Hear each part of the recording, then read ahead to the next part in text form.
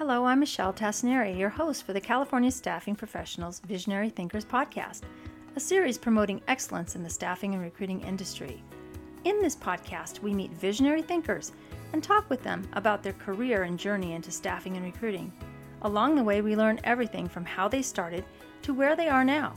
We uncover what inspired them and who helped them along the way. We dive into what challenges they've overcome and gain insight into how to be successful in the staffing and recruiting industry. I know you'll enjoy listening to these inspiring stories. Thank you for joining us, and if you like what you heard, please subscribe and leave us a comment.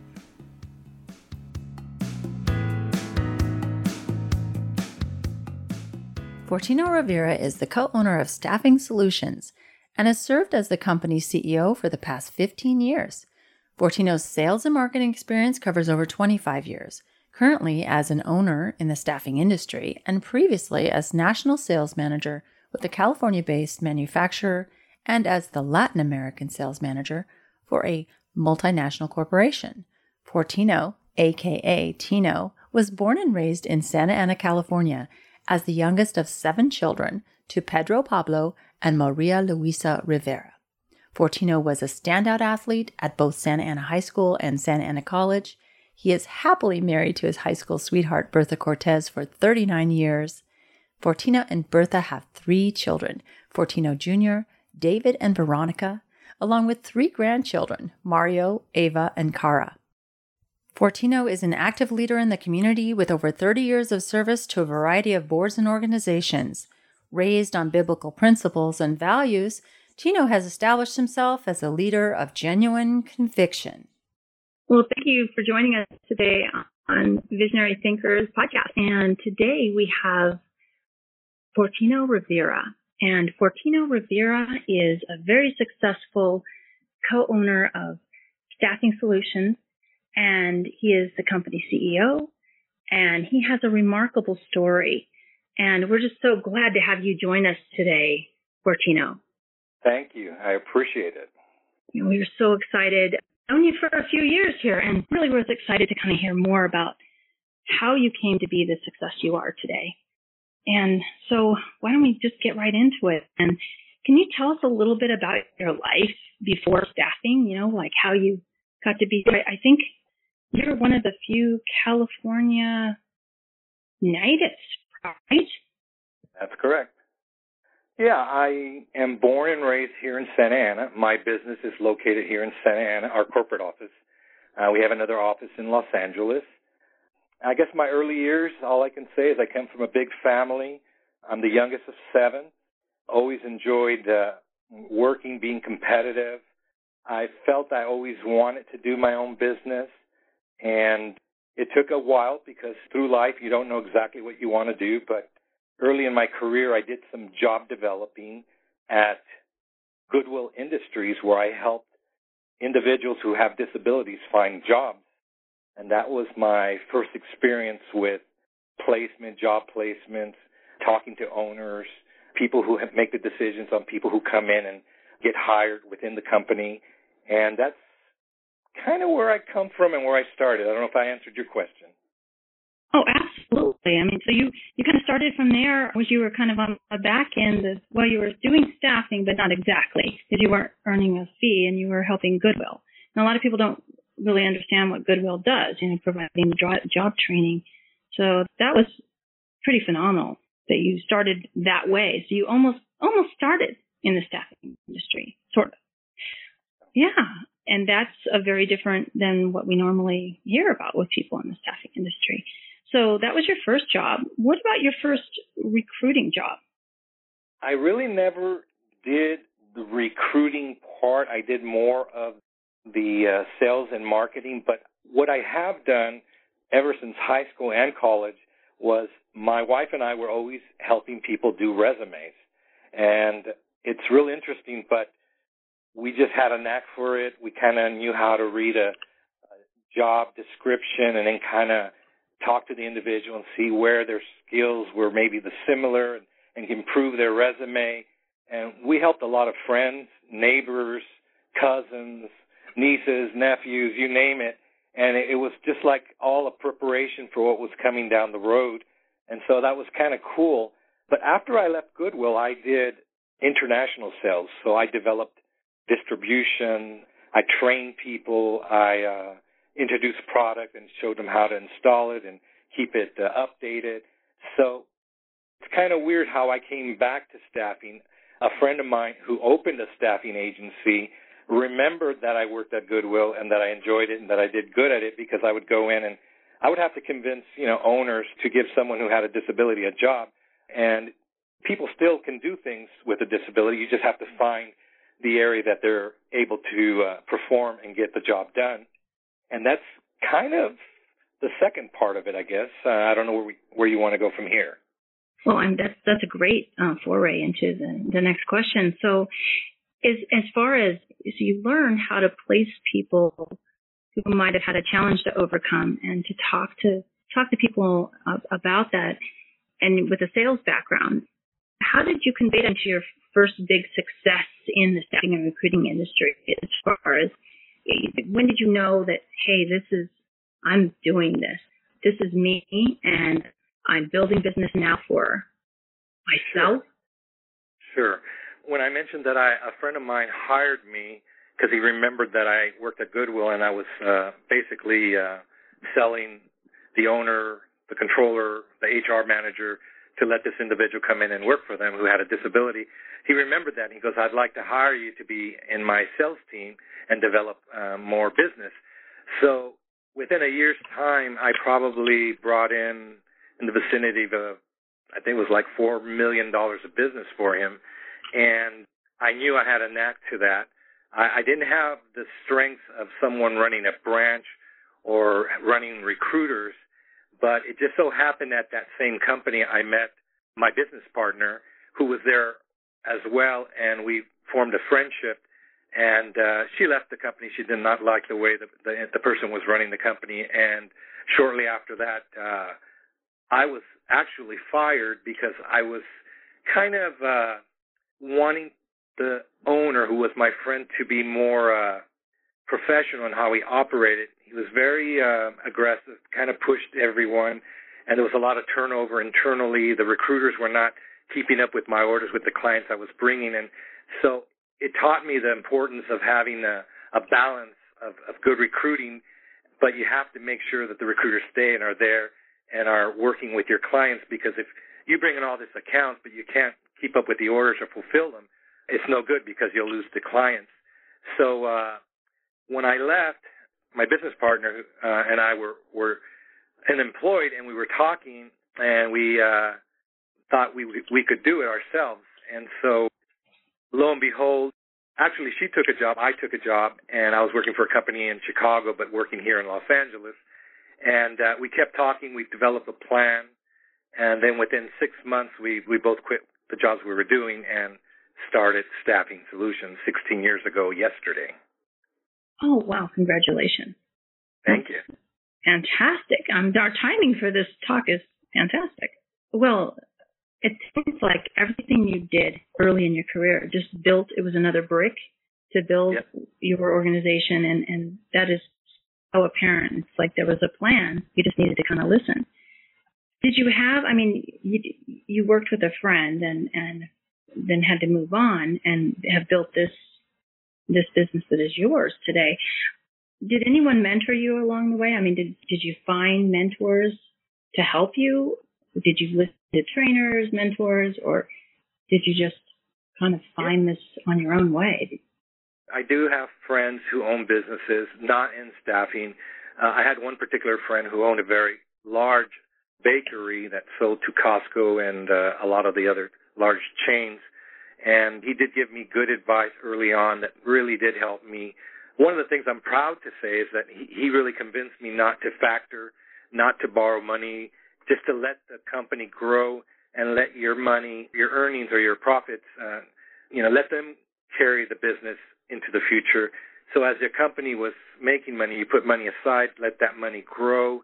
Once it grows enough for you to take it on more clients, you take on more clients.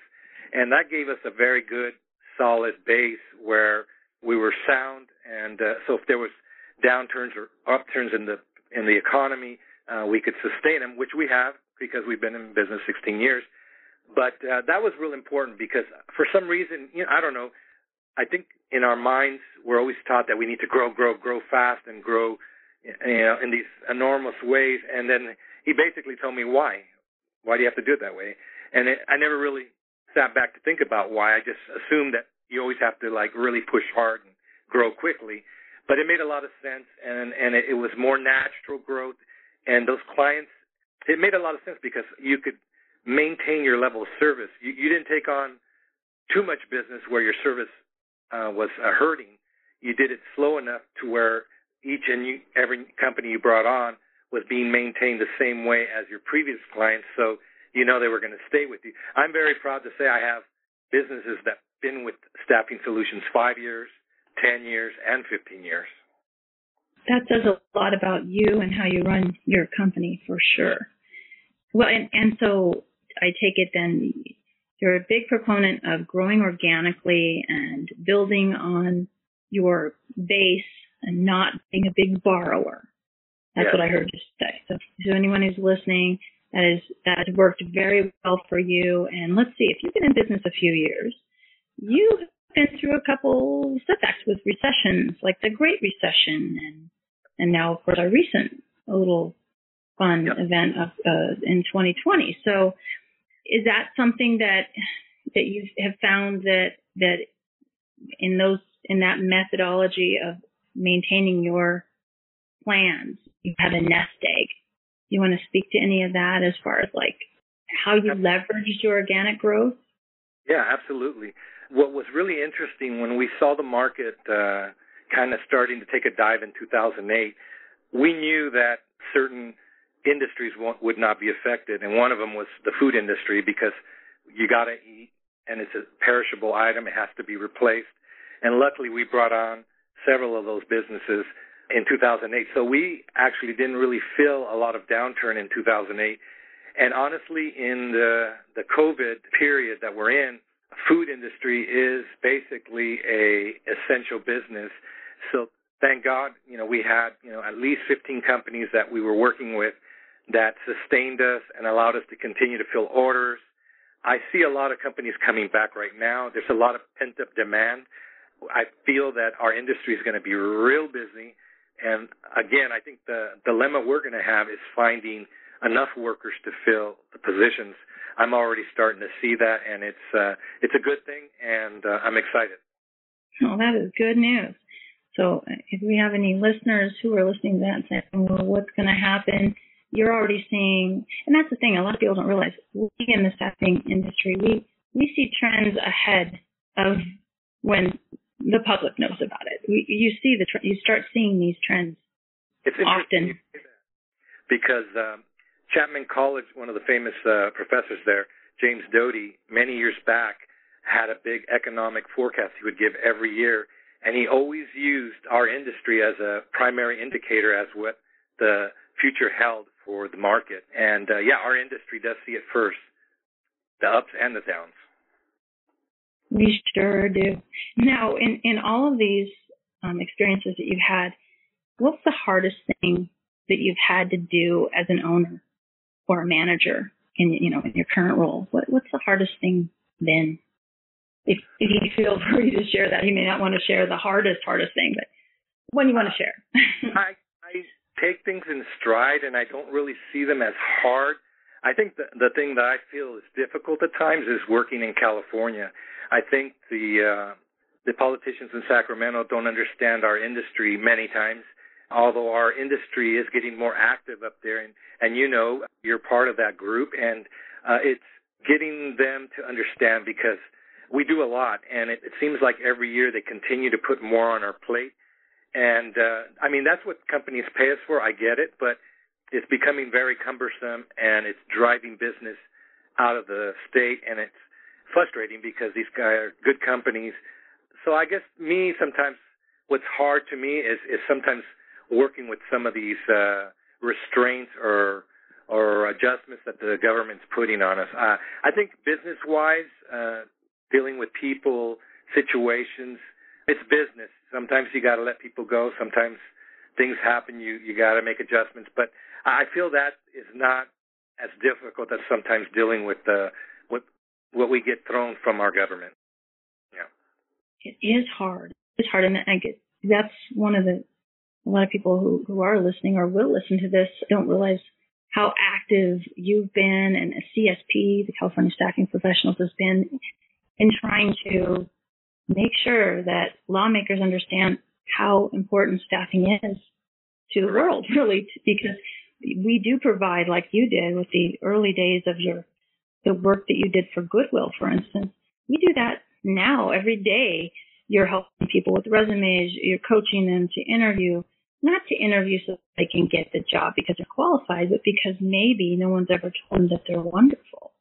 And you do that, and you teach your awesome team to do that. You're very good at that. And then you've also been so uplifting and very involved in trying to educate our legislator. And it's just been wonderful. And you're right. We need to keep at it. And it is hard. Very, very hard. It's nice that you just take your challenges head on, it sounds like, as an owner, as a manager, as a person who's dealing with companies. What would you tell your younger self if you were thinking about going into this industry now? Would you still go into it? What would you tell yourself about this industry and how to succeed?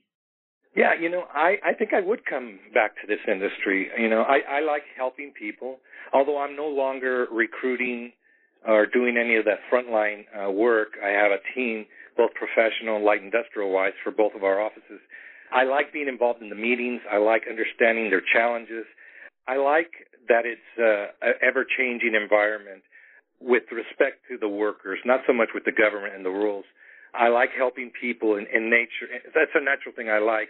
And you know what? We do change people's lives. I love it when some of the people we've placed come back and give the recruiters a gift, something they made, just something just to show their appreciation, because it does change people's lives. When you get them into that one career they wanted to get into, or that one job that is going to allow them to grow and move upward, it's really exciting. And does it happen all the time? No, it doesn't. But when it does happen, it does make you feel good and make you want to continue to do what you're doing. So true. And I'm sure there's a lot of people that have a lot of things that they've owed you over the years. And you've helped to grow a lot of careers out there. And you must sleep well at night knowing that. Yep. You've done a lot for a lot of people. It's kind of almost like a ministry in a sense. It's not just a job. It's more than a job to you, it sounds like, with all that you've done. As far as the wisdom that you've gained, if someone was thinking about, well, they're at their wit's end and they don't know what they're going to do next, and they're new in staffing, or they really they're thinking about staffing, but people are saying, oh, you're crazy. What kind of wisdom would you give someone who's either trying to dip their toe in, has dipped their toe in, and hasn't had a good taste? What would you want to tell them? I would tell them that absolutely try it, because you'd never know. I didn't get introduced into this industry, staffing, until I was like in my late 30s.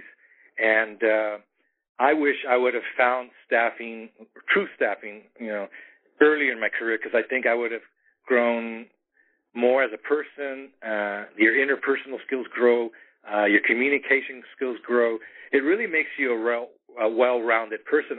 I tell a lot of the people that come work for us, I go, I know you might not stay with us forever, but when you're here, I really want you to give it all you got, because we're going to train you in HR, in payroll, in marketing, in sales.